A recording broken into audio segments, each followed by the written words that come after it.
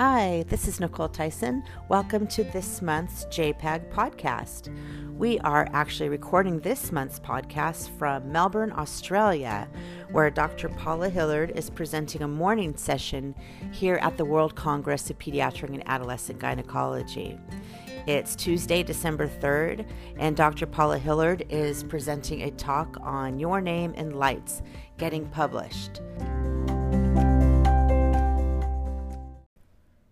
As we transition to Dr. Hillard's talk, please enjoy some of the very unique and special sounds of some Melbourne penguins.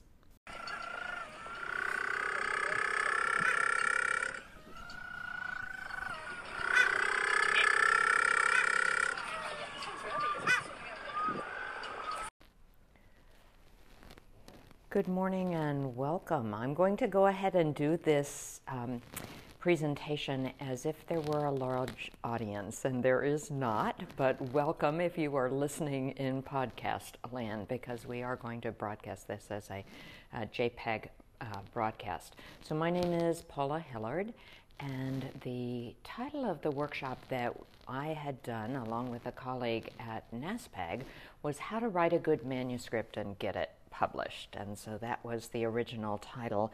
The title I was given for this one moment. The title was Your Name in Lights and Getting Published. So this is a little jazzier of a topic. So getting published. And as I note, my colleague, Dr. Frank Biro, who is professor of pediatrics at Cincinnati Children's, University of Cincinnati, did the workshop with me initially. And very much to his credit, the first part of the workshop will be many of his ideas and his thoughts on actually writing the manuscript, and then I'll give my perspective as the editor-in-chief of the Journal of Pediatric and Adolescent Gynecology. So sort of a two-part.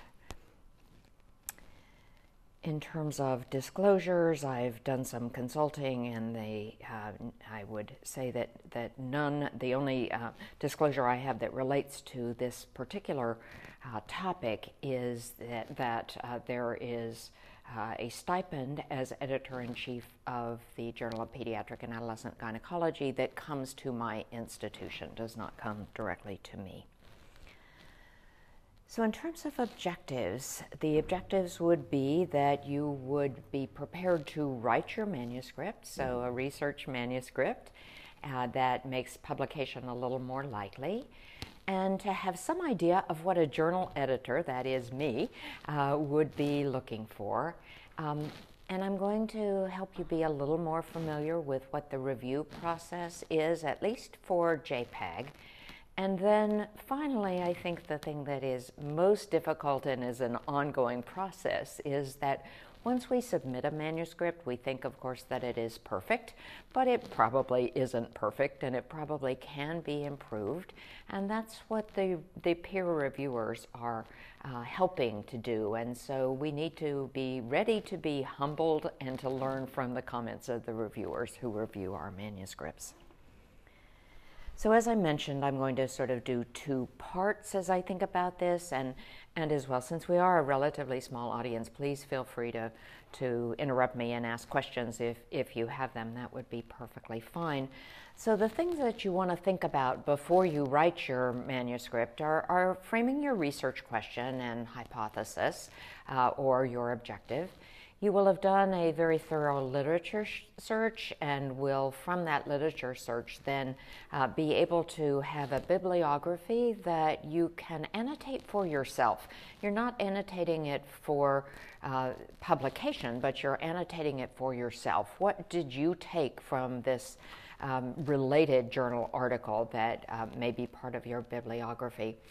Then writing your proposal with a good design and thinking about who your co-authors would be, so you get input from those colleagues that will be co-authors with you, and of course you'll then complete your study with data collection and a statistical analysis, and be aware of, as Dr. Biro puts it, data dredging, which increases the type 1 errors, which of course is finding a difference that really isn't there. Next of all, you're going to want to think about who your audience is. Who do you want to read your article? And thinking about where you're going to present the abstract and also what your target journal would be. And so we would love to have you think about it being the Journal of Pediatric and Adolescent Gynecology. For our specialty, it is the journal for the North American Society of Pediatric and Adolescent Gynecology, as well as Fiji as well. So we would hope that you would be interested in publishing there, but sometimes that may not be the audience that you're looking for. So another journal you may think about. And at that point, you really want to read the instructions for authors. So every journal has, if it's not a part of every issue, it's typically available online. And so you read what the editor-in-chief and the editors have presented as your instructions. What do you want the manuscript to look like in the end? Don't wait until the end to do that. You want to read it at the beginning and sort of know what the format is going to be. And if you have any questions, the managing editor of a journal is really the person that you would want to speak with. How do you submit? In what format do you submit it? Those sorts of things. And so you can typically email or connect with the managing editor to answer questions at that point. You also want to think about not only who are your co-authors, but think a little bit about what the order of the co-authors would be. So if you are doing the primary writing, you will probably be the first author. The last author is typically the senior author, and then the authors in the middle, there may be some jockeying for position there, and it's kind of a good idea to have addressed that up front and have things clear and well communicated with your co-authors so that you don't get to the end of things and someone says, oh, I thought I was going to be the senior author, for example.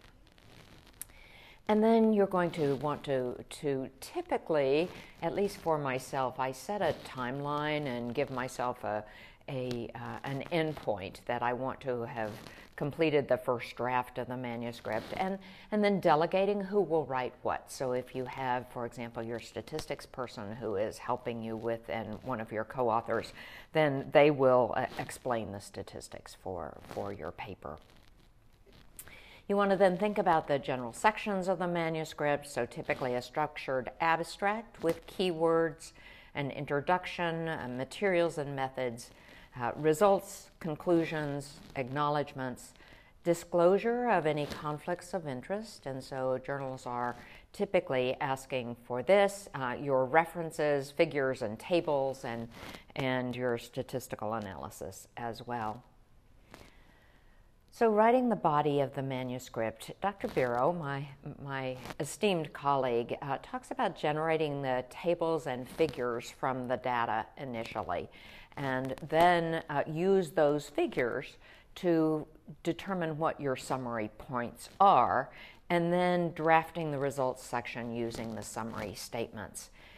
You would want to include your descriptive statistics, the results in order of your primary and secondary aims, and keeping that consistent throughout the manuscript.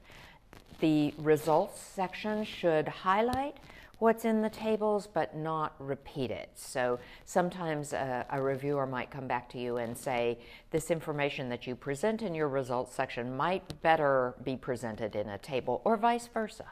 So those are things that you would be thinking about.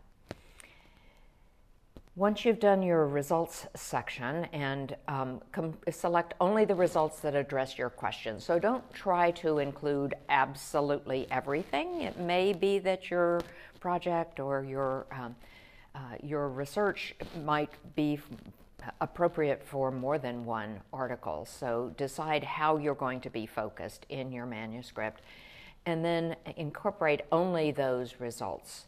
You're going to want to include what is the study design, what was the setting, where was the study done, who are in your sample, the approval from the institutional review board, and that your patients had, or your subjects had, informed consent.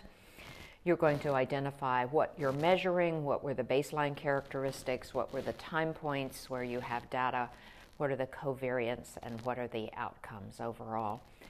And then the analytic approach, what models were used, and what statistical software was used, as well as describing your sample overall. Then you'll write the draft of the discussion, and Dr. Barrow very much likes an outline, as do I. I think it helps to keep me on track and to really say ahead of time what do I want to include in that discussion and conclusions. And again, courtesy of Dr. Barrow, thinking about the first paragraph, which summarizes your most important result. You'll then note the strengths of the research. And in the next paragraph, what are the most important results in the context of what has already been published? So where does your research fit in the broader picture? And then you go on in subsequent paragraphs to discuss the next most important results and subsequently. And finally, what are the implications of your findings and where are the gaps in the research? So clearly you typically would have identified what more needs to be done to fill in our knowledge about the topic. And then the limitations, how important are these limitations? How could these be addressed in a subsequent study? And then what are the take-home messages for your reader? So again, all of this courtesy of Dr. Barrow. So again, I've mentioned the outline, what are the big picture issues, the knowledge gaps, what are your aims? And Dr. Barrow typically writes the abstract first, which is interesting in terms of a summary. Here are your big findings that you include in the abstract. He then goes through and writes the paper and then subsequently rewrites the abstract so that the bulk of the paper and the abstract are consistent. But starting with the abstract, which really is a summary and highlights what are your key results. At the end, you're going to want to do a spell and grammar check. Please do this. Editor, it's a real red flag to an editor or reviewer who is looking at your paper and sees multiple spelling errors and problems with grammar as well. You're going to want to then, this is your first draft, and realize it is a draft, and you're going to include your co-authors, and they may have written sections. You will be, as the first author, putting it all together. And then you're going to put it all together. Dr. Barrow suggests setting it aside for a week or so and then coming back to it so you can look at it with fresh eyes.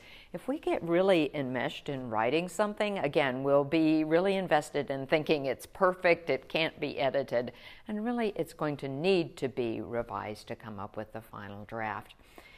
So again, recognize you will be ultimately, probably before publication, getting input from the reviewers as well who are looking at your paper.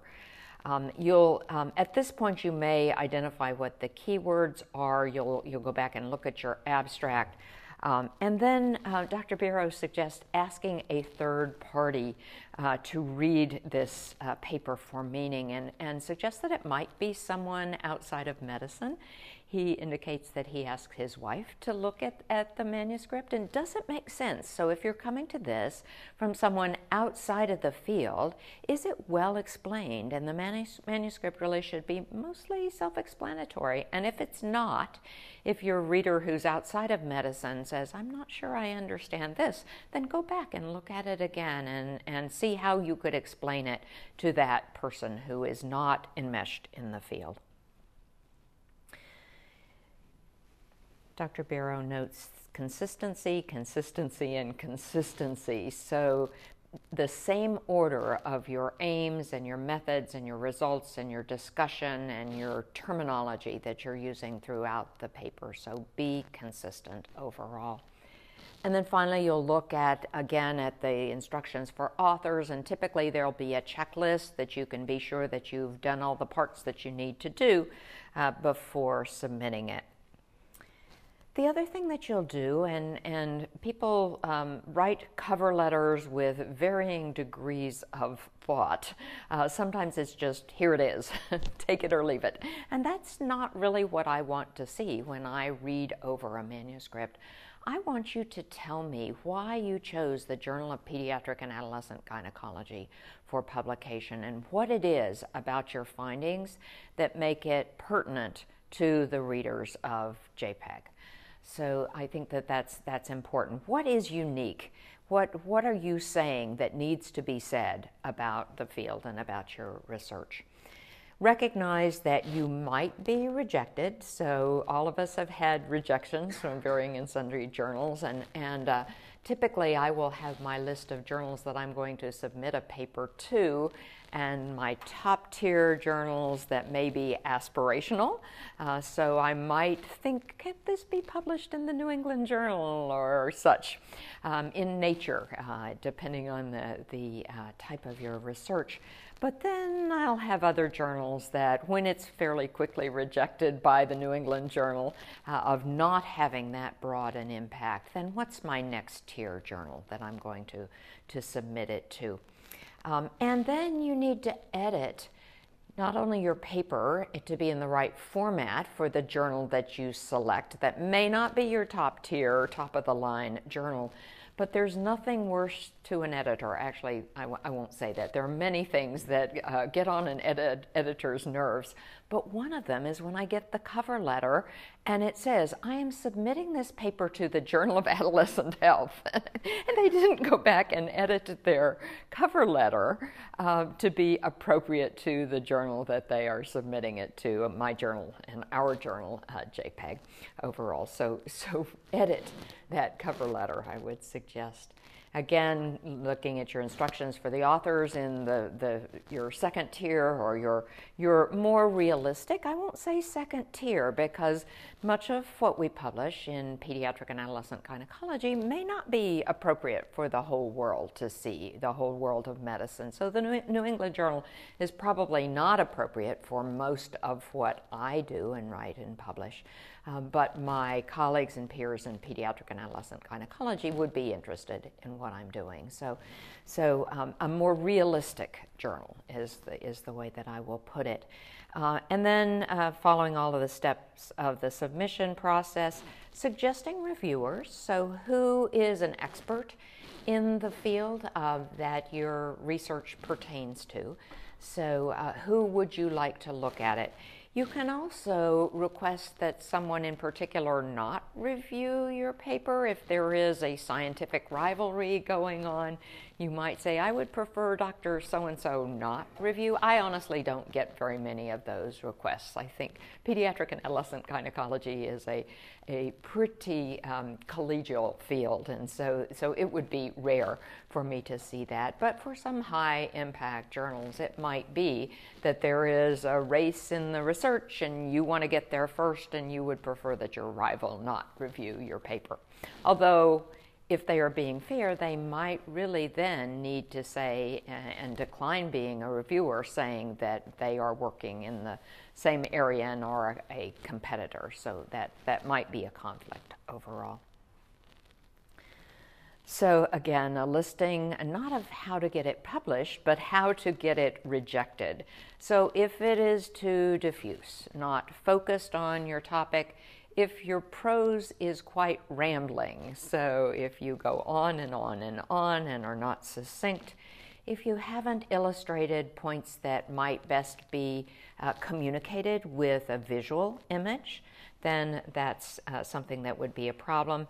Too many abbreviations, so there are a lot of idiosyncratic abbreviations that authors use, and I find it so distracting when I'm looking at a journal, looking at a submission, an article submitted to JPEG, and they're using an abbreviation that I typically would think of as something else. And they've explained it the first time that they use it in their paper. They've said what they're doing, but it's very distracting to a reader if it's not a standard abbreviation. So be careful about that. If your statistics are not appropriate or are inadequate, and so you might go back to your colleague who is your statistician and say, are we sure that these were the right statistical tests to do? Too many references or too few references. So think about what is just right, like Goldilocks, not too many and not too few. poor experimental design and if your hypothesis is not clear. And because JPEG is an English language journal, if English is not your first language, then you're going to want to have the paper reviewed by someone who is a native English speaker. So a colleague to look at that and to give you some input on grammar. And if you have a colleague who can do that, ideally it would be someone you know, someone you work with closely, someone who is a good colleague or friend who could give you that input. But journals typically, the publishers typically have, for a price, a service where you can submit your manuscript and have it edited for English language.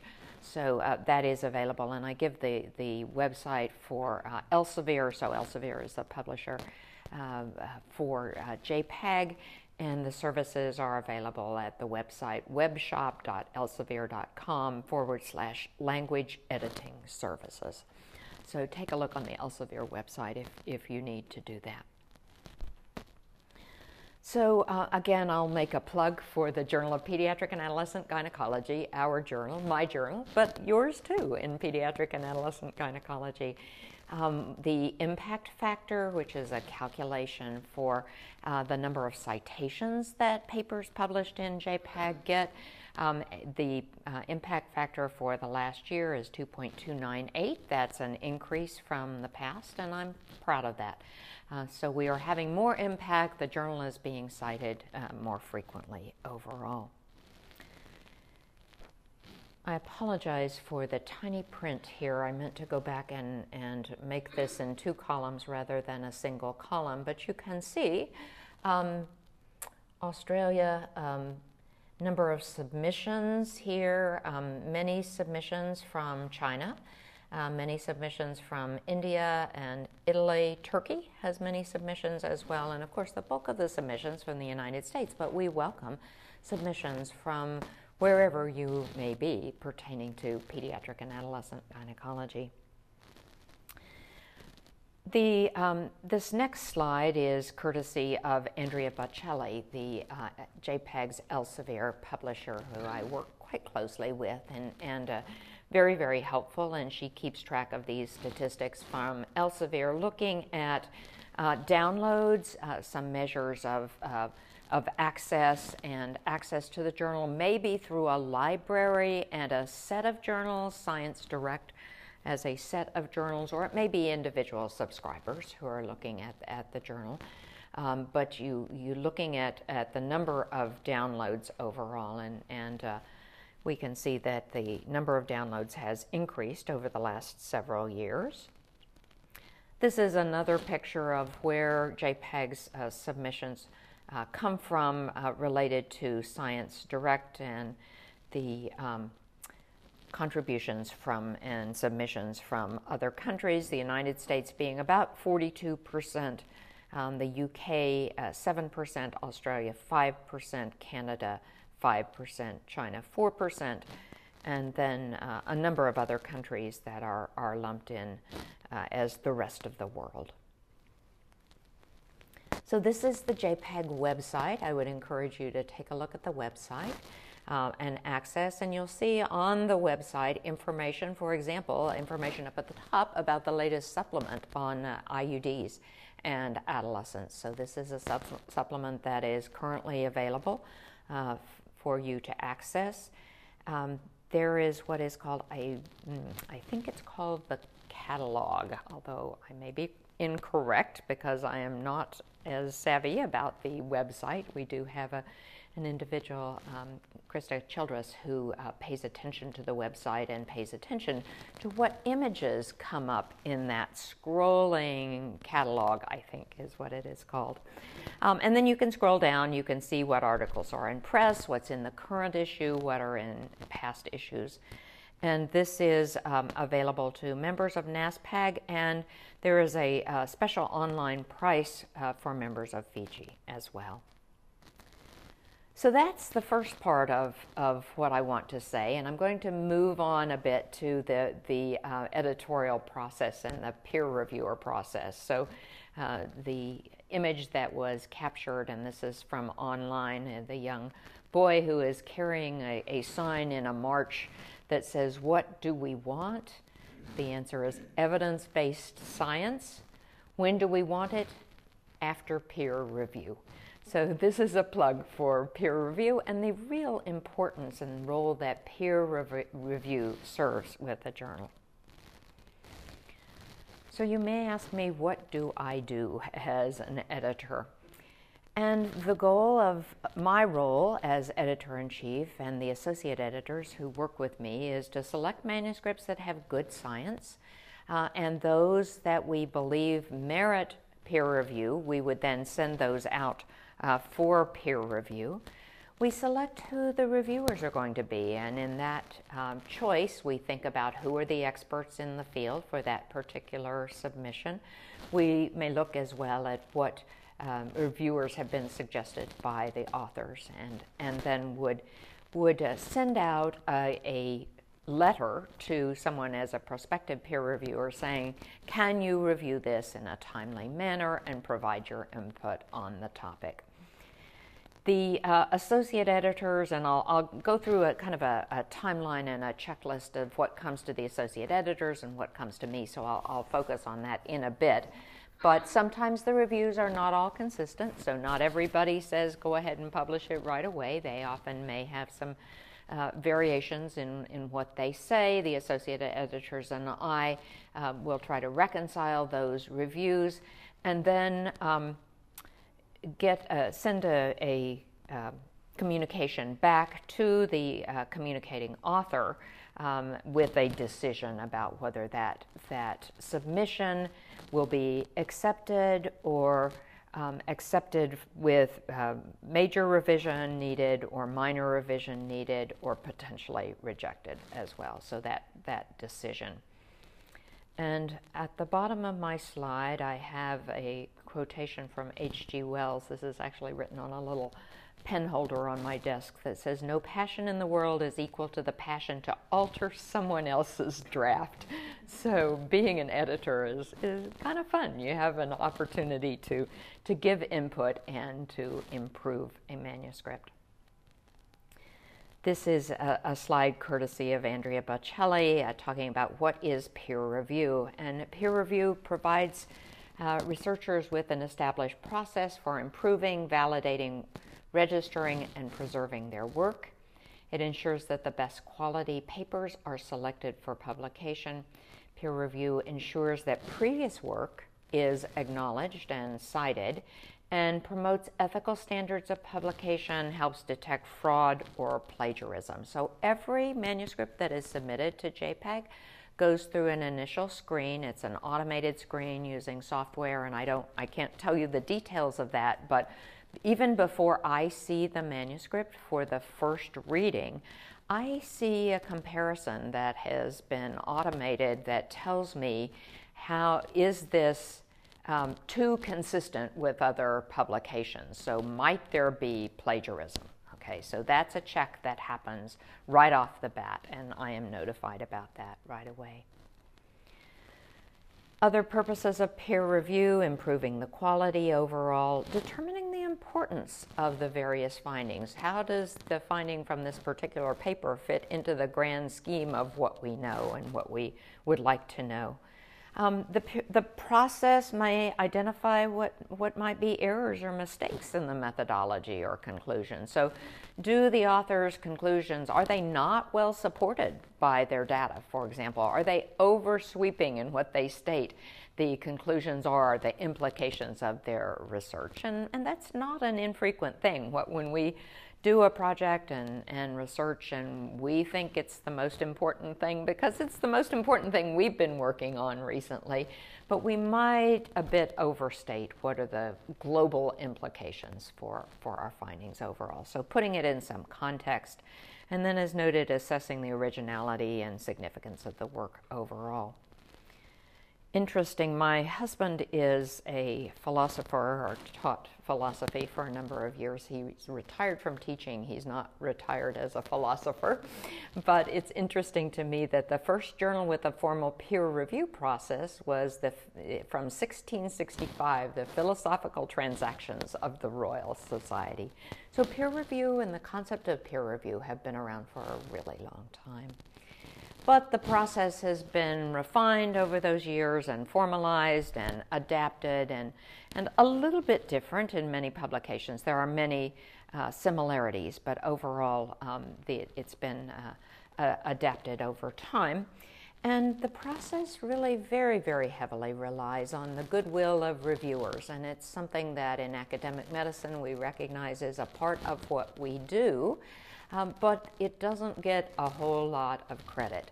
Many reviewers do blinded reviews. Many journals have blinded reviews, and the reviewers are blind to who the reviewers' names are published altogether. So JPAG publishes the names of all the individuals who have done reviews for the journal in the last year, and that's a relatively recent thing that we have been doing that. I don't feel like it's enough for our wonderful reviewers. I'd like to give them more credit, but I would tell you, take a look at those people who have donated their time and effort toward the peer review process, and that'll be published in the last issue of JPAG coming up soon. And so the reviewers really commit to critically examine and comment on manuscripts in a fair and unbiased way. This is a cartoon that shows a road and a researcher with his manuscript in his hand, and he is navigating down the road to a sign that he sees in the distant future that says paper accepted. And along the route are various and sundry other researchers with baseball bats and clubs and various implements that are foiling the acceptance of the paper, or at least delaying the acceptance down the road of this researcher and his paper. And the comment is that authors sometimes experience peer review as distress they need to get through to publish their work. But in reality, it will make your paper better. It will mean that it ultimately, when it comes out in its final version and is finally accepted, it will be better than when you accepted it, when you submitted it. So the tasks of the reviewer, the process is based on trust, and there is a transparency in the process. Some journals now are publishing the names and the reviews of reviewers. JPAG is not doing that right now, but some journals are publishing the actual reviews, so you can see who has written what. But the process is transparent. The idea is that it should be impartial and confidential and timely. So if you are a reviewer for JPAG or any other journal, you're really committing to reading that paper and carefully reviewing it and giving your comments back to, submitting it back through the process to the authors in a timely manner. And there's typically a deadline that you will be given when you're asked and when you agree to review. So that the scientific enterprise depends on the quality and integrity of the reviewers. The reviewers should write their reports in a way that is collegial and constructive, and not destructive, not saying, what do you mean you thought this? Or whatever were you thinking to write so-and-so? That's really not particularly collegial. You're doing it in a manner that is helping the authors to be able to hear your points. We understand what the authors were trying to say. However, it may not be best conveyed by the sentence as written below. I might suggest an option for editing the following sentence or paragraph, or moving this paragraph here or there, something of that sort, but done with a collegiality.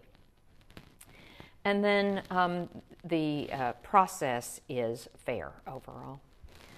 So this is an outline of what the JPAG peer review process involves, and it's similar in many ways to what happens in most journals. But basically, you as an author submit your manuscript through the website, and it's typically done through a portal For example, for JPEG, it's called Editorial Manager is the name of the website.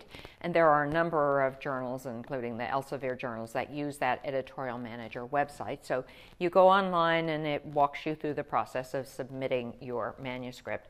It comes to, and the step that should be in here is that it comes to the managing editor next. And the managing editor goes through that checklist of things that you need to submit. And if you haven't submitted something, if you neglected to submit the conflict of interest statement, for example, the managing editor of JPEG is David Newcomb, and he's fabulous. He's been a managing editor for a very, very long time, and he has taught me a great deal about the process. And he does this for a number of journals, including JPEG, but he looks and he may send it back to you to be sure everything is checked off, and the manuscript then goes through the process that I mentioned about looking for plagiarism. But then I get to see your submission.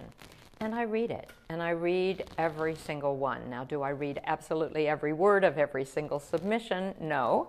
I'm some of them speed reading, and some of them I may see right off the bat that this JPEG is not the right journal for this submission.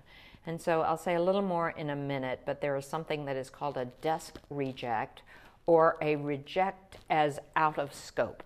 So if someone submits a paper to me that is about obstetrical outcomes for women of all ages, that's not what JPEG is. It is not pediatric and adolescent gynecology, and that's a pretty easy reject as out of scope kind of decision. And so I don't send that to the associate editors. I don't send that to reviewers.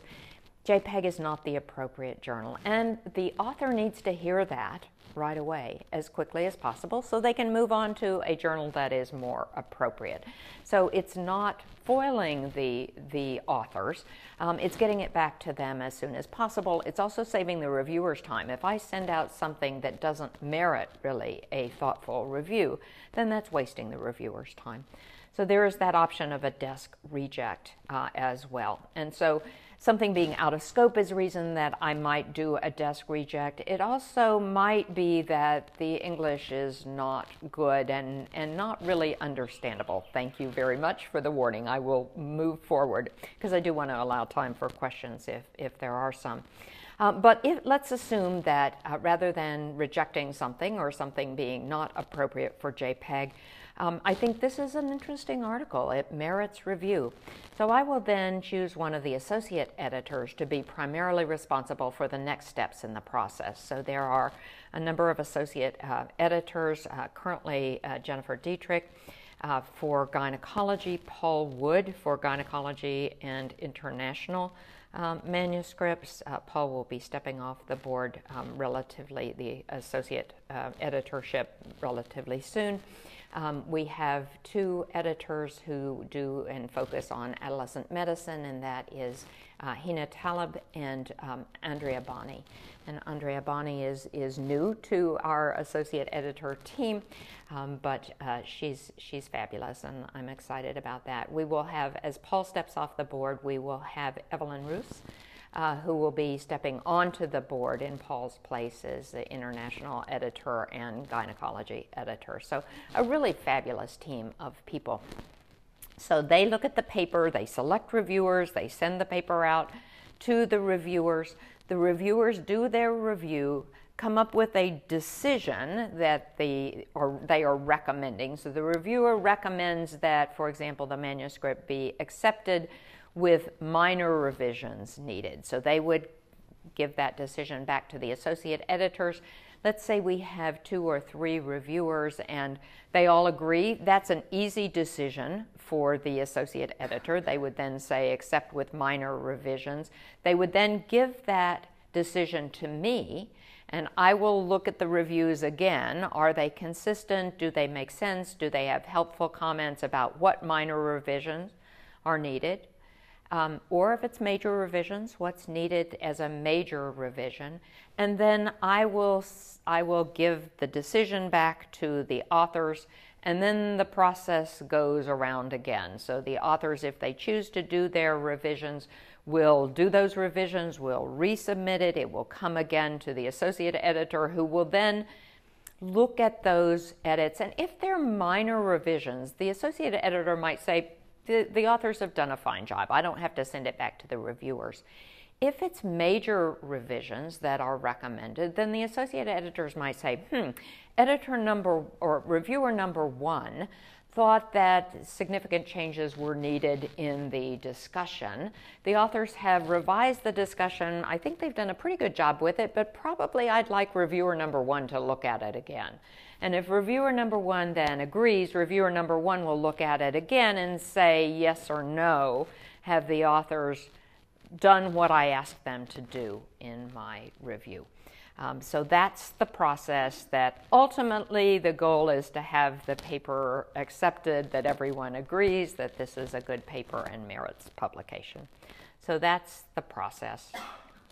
I've mentioned the desk reject overall with the goal of saving the author's time and the reviewer's time as well.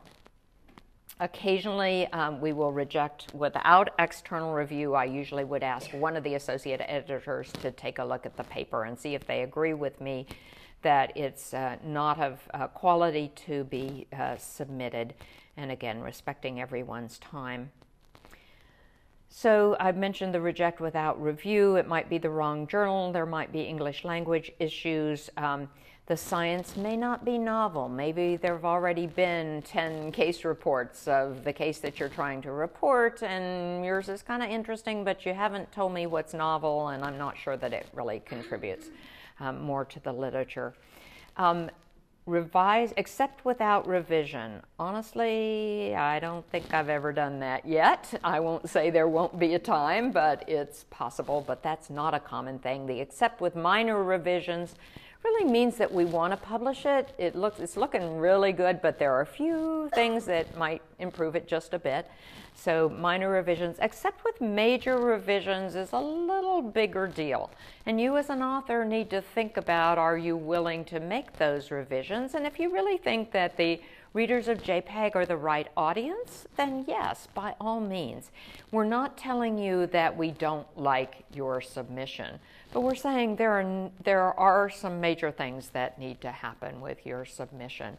And so you as author need to think, are you willing to do that? And if you are, we welcome your resubmission. We would like to have it, but it's not a guarantee that it's going to be accepted ultimately. So every month I get statistics from the managing editor about the number of submissions and the time to first reviewer invited. And the submission to first decision, I'm proud that these numbers are less than a month. So I'm looking at it relatively quickly. It's hard when I travel. I've got a number of articles in my queue right now that I need to read for the first time, but I've been here in Australia. And so I need to log on and take a look at those submissions. But the submission to first decision is on average less than a month overall. The overall acceptance rate is about 35%. Okay, so if you get accepted, then you can be proud of that overall. I've mentioned the role of the managing editor as extremely important. So the managing editor keeps the manuscripts flowing. The process is automated to some extent, but I absolutely give a lot of credit to our managing editor overall. And again, I will mention again that the managing editor is the person who answers questions. He answers my questions. He answers your questions as an author. He answers the questions of the associate editors overall. So he keeps things moving and tracks those statistics. What does a reviewer do? We've talked about that overall, but you too could be a reviewer. You are a good teacher and not a critic, a good colleague, as we have mentioned. You're not just giving your overall impression. You're not just saying good job without any specifics, and we talk to our medical students about how to give meaningful feedback that is timely and appropriate and specific. So the reviewers need to give us specifics to give back to the authors, not just good job or terrible article. They really, not just a yes or a no. They need to really look at it in clearly and give helpful notes. And then the reviewers should ideally respond to every part of the manuscript. Is the title appropriate? Does the abstract give the take-home message? Knowing that many readers of your article will only look at your abstract. They are not going to read the whole article, but they will read your abstract. So be sure that it conveys what you want to, looking at the introduction, the materials and methods, the results, and the discussion and conclusions. All of this should be commented on. I've mentioned how do you respond to accept with major revisions. You decide, is it an appropriate journal? You go back to the drawing board. Above all, don't be defensive, okay? Your initial reaction is, how could they reject my perfect, or say that I need major revisions to my perfect manuscript? But as we've noted, it probably wasn't perfect, and it probably will be improved if you are thoughtful about the feedback that you are getting from the reviewers. And that's really what they're giving you, is feedback. You need to address every single point that the reviewer makes. You can disagree. You can say, we, the authors, respectfully disagree with the comment number 1 from reviewer number 1. We were trying to do this, we think we did it well, and we would argue to maintain whatever it is that you disagree with the reviewers about. But you need to respond to every one of those points. And then again, the goal is that your article would be accepted. You want to celebrate that, so you'll get that email that says your submission has been accepted. You want to celebrate that. Share it with your colleagues. Share it with your department chair. Share it with your partner, your husband or wife, or someone you care about. Publish it and talk about it on social media. If you're someone who tweets, I'm not a tweeter. But if you may want to do that, share it with your news department or the public relations people in your institution who may feel that it merits a broader audience in a publication that they might have as well. So spreading the word about your article. And there are suggestions for how you do this in your acceptance letter.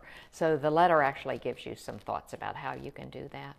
I have been the editor-in-chief only since 2017. The journal has been around for quite a long time. It had a different name for a while. It was this Adolescent and Pediatric Gynecology. It became in '95 the Journal of Pediatric and Adolescent Gynecology. Became indexed in PubMed thanks to the previous editor, Joe Sanfilippo. Joe was the editor-in-chief for many, many, many years. And I give a lot of credit to big footsteps and shoes to fit when I became the editor-in-chief. This is a little plug for an Elsevier program where they provide free or low-cost access called Research for Life, access to the content in the least developed countries overall, and JPEG content is available to those countries around the world. So this is our journal overall. This is info about how Fiji members would subscribe to JPEG, and there is a Fiji discount to online-only access at the rate of $75, and this information is available on the website.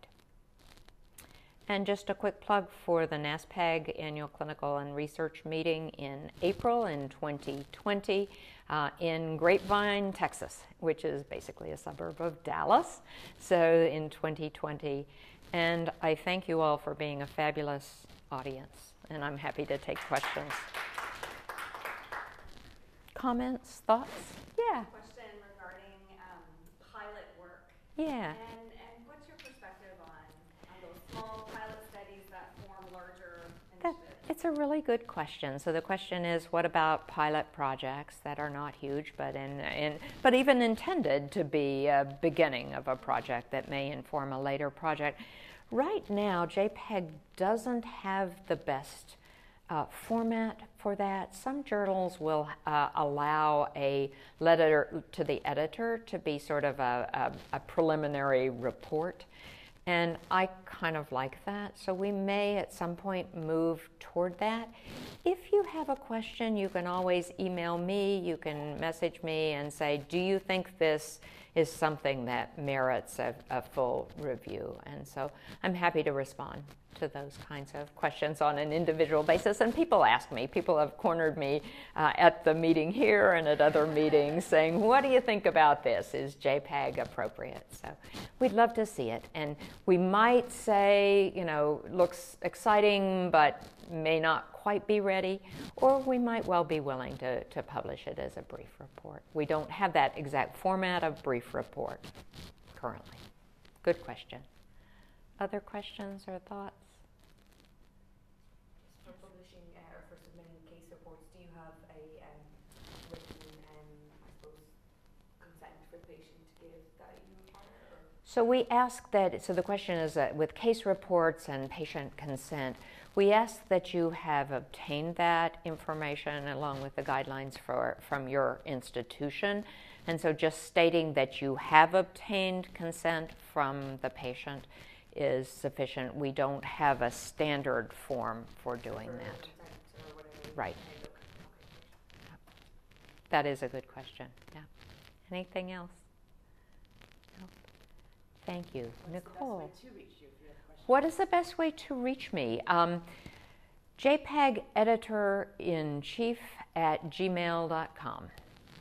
Thank you for asking that question. I had to think. I have several email contacts, and that's probably the best one. And this is my license plate. I am a teen gyno, and I also am from the state of Tennessee. So my license plate, TNGYNO.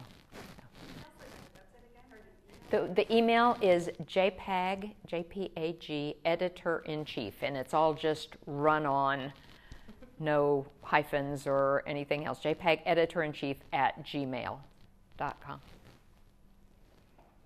Great. Thank you all.